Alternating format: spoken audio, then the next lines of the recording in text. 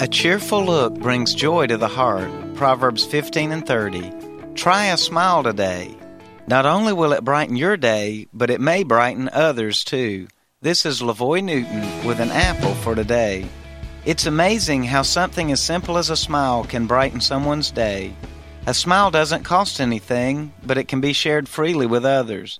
Get yourself in the habit of smiling instead of frowning.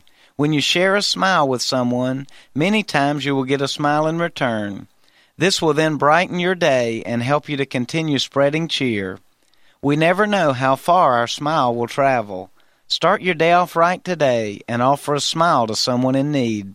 It may be the very thing they need to brighten their day. If not, I'm sure that it will at least brighten yours. An Apple for Today is a daily word of encouragement by pastor and author LaVoy Newton.